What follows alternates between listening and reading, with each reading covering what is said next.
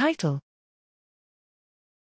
Boldine modulates glial transcription and functional recovery in a murine model of contusion spinal cord injury.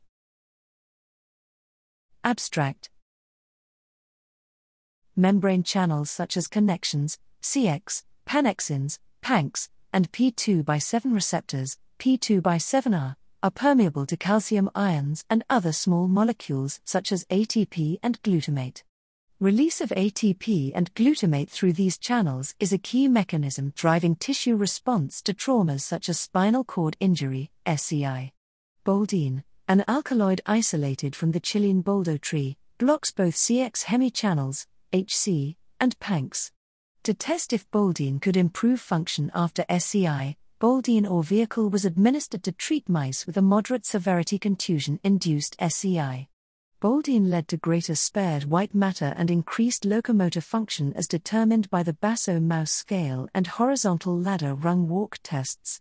Boldine treatment reduced immunostaining for markers of activated microglia, IBA1, and astrocytic, GFAP, markers while increasing that for axon growth and neuroplasticity, GAP43.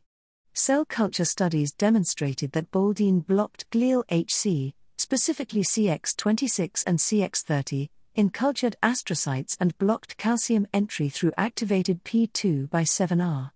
RT-qPCR studies showed that Boldine treatment reduced expression of the chemokine CCL2, cytokine IL-6 and microglial gene CD68, while increasing expression of the neurotransmission genes SNAP25 and GRIN2B, and GAP43.